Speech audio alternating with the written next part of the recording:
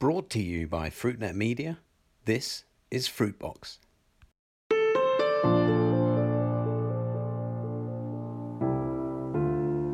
Hello and welcome to Fruitbox, FruitNet's series of conversations about the fresh fruit and vegetable business with me, Chris White. Every week I talk down the line from here in London with people from across the world of fresh produce about some of the biggest issues they face today. I want these 15-minute conversations, which we broadcast or try to once a week, to give you the best insight into how to do better business in fresh fruits and vegetables. Now, I thought this week we'd take this issue of data even further. We've talked about it on Fruitbox over the last couple of episodes, and you've even been in touch with me to say how interesting you found these discussions about technology, which I'm really pleased to hear. As we've seen over the last couple of episodes, it's about how better to handle the huge volumes of data that come at us these days, and how, if we get a better handle on the data, we're able to make better business decisions about what to do next in our businesses. Transparency in the supply chain is the subject of today's episode of Fruitbox, and I'm pleased to be joined down the line from Amsterdam in the Netherlands by Nico Broersen of AgriPlace. Nico, hi, welcome to Fruitbox. Hi, Chris. Thank you for having me here today on Fruitbox. Now, it says here on your LinkedIn profile that I was checking earlier that you're all about safe, transparent, and sustainable supply chains. It sounds good, but what does it mean? Explain.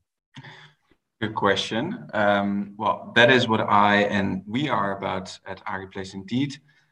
So our main goal at AgriPlace is to help fresh produce companies to move to safer, more sustainable, and efficient practices through digitalization. Now, that is a mouthful, but I will start with explaining a bit what we do to enable this. So we help users through automatically collecting quality, sustainability, and supply chain information from databases, suppliers, and labs. And with this, we help companies ensure product fulfills customer requirements while saving them time and cost by not having to send endless emails and fill in Excels and ERP systems manually. I can quickly go through the different aspects in that sentence you mentioned, Chris, because there's a lot there. So please do, yeah. In terms of safe, we help users to ensure the produce they work with fulfill their requirements, but also those of clients. And in this, we see there's an increasing challenge in fresh produce where retailers have more and more diverse requirements, but also more and more strict requirements. Transparency, also a wide word, I think. And with this, we mean being able to look down into the supply chain through producer or even plot level. In fresh produce some years ago, it was sufficient to know your direct suppliers and receive their information. Now we see fresh produce companies are expected to know where their product comes from, all the way down in the supply chain. And then sustainability, very hot topic. So we will probably touch on this more today, I expect. Yeah. The favorite word of the year, sustainability. Yeah. We help companies there to more easily view which suppliers comply to what social and sustainability standards. And we'll also start enabling companies to collect sustainability assessments and other data through their supply chain to have more actionable data to improve or report on sustainability. Mm-hmm. Now, you talk about this question about the minimization of risk, the reduction of risk, and I mean, kind of transparency in the supply chain minimizes risk. I kind of don't really get it. Can you explain what do you mean by that? Yeah. Again, it's also a complex subject indeed, and not that easy to grasp what that means in fresh produce. I mean, I kind of understand the individual words. It's when you put it all together that I don't really get it. Sorry, I interrupted you. No, that's good.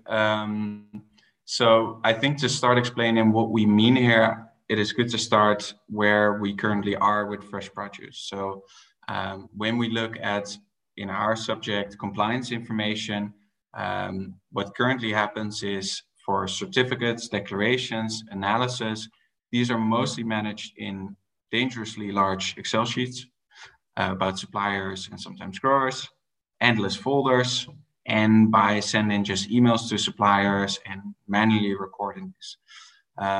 This is then recorded in these static rows, and this makes it really hard to see what is going on in your supply chain and also identify risks. And what we try to help our users to do, but I think it is wise for all companies to look into how to digitalize that process, is by automatically collecting this information from databases and suppliers, but also mapping the relationships in your supply chain. You can quicker see what is going on what level, and when a risk occurs. For example, a producer loses certification, you want to be able to see through which packhouses and suppliers has their product arrived, to avoid risk now or later on the road. Mm-hmm. And this question about having, as it were, as easy access as possible to information like compliance information that you talked about, I kind of understand that. But when there is so much information available to me, you as a business are choosing presumably to leave in stuff, and you have therefore to leave out stuff as well. And if you leave something out, does that not mean that actually you're becoming less transparent? Yeah, good question, Chris. I think firstly on the first point, like how do we get to what we leave in, and how do our customers actually look at what should we record in our supply chain? We normally see three key factors there. Firstly, what do you need to collect in order to ensure you comply with legislation and your own certifications? So here, one example could be you need to collect lab analysis to ensure you fulfill EU requirements in residue limits. Another example that we see, and we see legislation playing another, like a bigger and different role, is, for example, the Supply Chain Act in Germany that you probably have heard of as well, where the government is now actually forcing larger companies to collect social information. So that can also be one of the things, okay, this is what we need to start preparing for, ensure you collect this information through your supply chain. A second point I think to look at for companies to see what should we collect is, who are your clients and what is important for them? So you need this to be ahead of competition, and ultimately, as every company, you want to sell more to these clients. So for fresh produce companies supplying retailers, this will mean probably to stay ahead, you will need to monitor more social and sustainability information. So always have this at hand, inform your clients more and more, and looking at what aspects are important there depend from retailer to retailer. So normally we look also with a company at who are your clients and what do they find important. Yeah, and then lastly, I think is what is information and data, which for you as a company will help you to make better decisions. That's quite broad. A lot of things can help you. But one example could be tracking how much product you buy, how much of that product complies with which customers, and how does this align with your sales contracts for the coming year. Could be an example, a complex example. Then coming to your question of leaving out something, are you becoming less transparent? I think there's so much info that is being gathered and more is being requested. I think what is important is to look at these three aspects. Is this being required from you? And in that case, of course, you will need to share. Otherwise, I think it is good to focus on those things that matter. Unless, of course, you're leaving things out to conceal something, then that is a different thing. I hope I answered your question, Chris. Yeah, you did.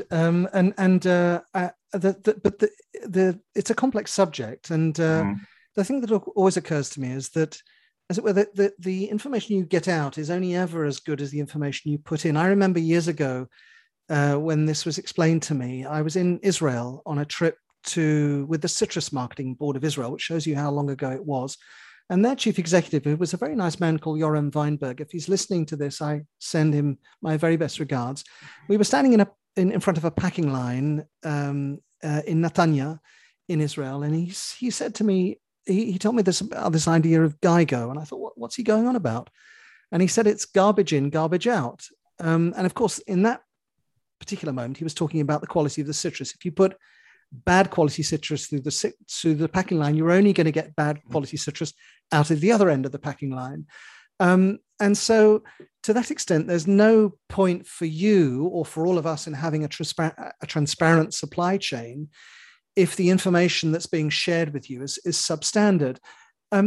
You have to work with every single supply chain partner to ensure that the data that they supply is as good as it possibly can be, and presumably as good as the next supply chain partner. Am I right? Yeah, you're exactly right. Very true. Also, especially challenging, I think, because of the dynamic in fresh produce. So, yeah, suppliers and relations do often change. I think in fresh produce even more so than in some other industries, and so this makes it even more challenging to work with your suppliers to get it. So it requires strong collaboration indeed with suppliers. This is why we, for example, also focus on, for our system, making using the system actually as easy as possible for your suppliers. This is actually crucial for the success of our clients. Without collaboration with suppliers, you're not able to achieve supply chain transparency. You need them to share the data and share it in a correct way. This is why we also offer users to let their suppliers use the full system for sharing information for free. This helps our users to collect more correct information and thereby helps us. And we think in this, it's also important to be able to provide these suppliers with value. So you cannot just only ask them for information, you also need to give them benefits. In our case, that can be they can share more easily with them, but also other buyers of them, and show what they're doing well. But this is a crucial aspect, we think, to collaborate well and receive correct data, avoid too much garbage coming in. And how we also do that is by validating the information that comes in. So through connections with Global Gap, BRC, we can also check, is this data correct? Is what they have shared actually what is going on? Mm-hmm. Now, a lot of the collection of data, it seems to me, is about ultimately, I guess, thinking about what we can tell the consumer, how we can inform the consumer better about what's happening in our supply chain. Because I think every consumer increasingly is becoming interested in what happens with the products that they are buying. And I think that's especially true of our products of fruits and vegetables. But of course, consumers aren't experts in our sector. We're experts in the sector, they aren't. Mm-hmm. And you need a level of understanding properly to understand the data. What do you think are the dangers, therefore, of misinterpretation of the data that you're collecting? Or am I barking up the wrong tree here? No, you can get my 2 cents on that. So I think the consumer demands, especially in sustainability and social aspects, is increasing super rapidly. But you're right, what these aspects look like in practice in fresh produce or any industry actually is very difficult. Especially sustainability is a very complex field. And currently what we see, the only solution in fresh produce that we have found for communicating to consumers around these aspects are certificates. It has a Rainforest Alliance label, so it is sustainable. Now, I think that is a great start, but I hope we can eventually get to a point that a consumer can see, based on defined parameters, the carbon footprint of a product, for example, and make more objective decisions there. What those parameters should be to define sustainability and what is considered to be good is something we can hopefully define in the coming years through collaborating in the industry. I think firstly, to have these answers on these questions, we will need the data.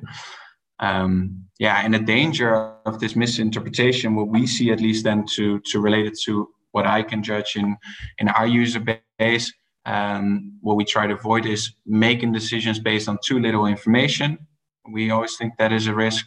So one example could be a producer loses certification. Well, you can make a quick decision, cut it out of the supply chain. We try to avoid that from happening by enabling a supplier to be able to react before that happens and share information with their buyer, so they have all the information they need. And secondly, making conclusions on the wrong information. Then to look at fresh produce and sustainability, the consumer will often look at the origin of a product to define sustainability, while this product can still be relatively sustainable.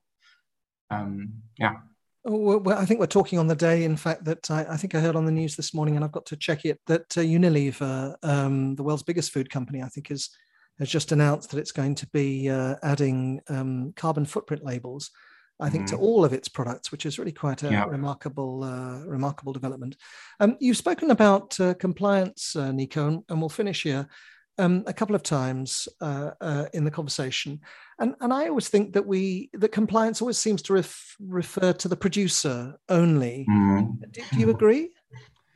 To a certain extent. So ultimately, all these grown requirements first trickle down to the producer, who then needs to fulfill more and more paperwork.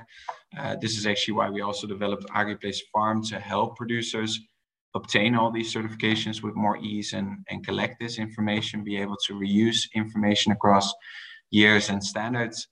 But I think all levels in the supply chain have to bear responsibility and will need to ensure their processes are compliant. So that's why we always speak in compliance in a broader sense in the supply chain. Also, we think a lot of the buyers have responsibility to help their network be compliant with customer requirements. And we are fortunate to work with quite some companies who are actively helping producers in their network adapt and to be prepared for new market requirements. And we try to help them in achieving this also with the AgriPlace platform. Good. Nico, that's all we've got time for today on Fruitbox. I was joined down the line by Nico Broersen of AgriPlace. Nico, thanks so much for coming on Fruitbox today. Thank you, Chris. As always, a pleasure speaking with you and being on Fruitbox. Thank you. Good. Now, you can find today's conversation with Nico and the many others I'm having here at Fruitbox on our website, fruitnet.com. As you know, I share every episode of Fruitbox on my profile on LinkedIn, so do connect with me there. Post your comments and reshare with your followers too. And do check out my timeline. I post pretty frequently, and I've just shared a video I shot inside one of Marks & Spencer's new renewal stores here in the UK just recently. It was aired at our Festival of Fresh event at the start of this week and has had already thousands of views. And as always, let me know what issues you want discussed here on Fruitbox. Please do stay tuned and continue to make Fruitbox your regular listen. That was Fruitbox, and this is Chris White. Thank you so much for listening. Goodbye.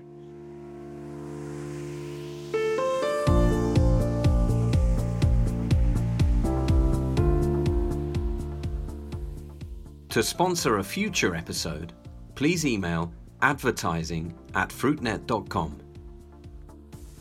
You can follow us on Twitter @FruitNetLive. And don't forget, you can keep up to date with all the latest fresh produce industry news at fruitnet.com.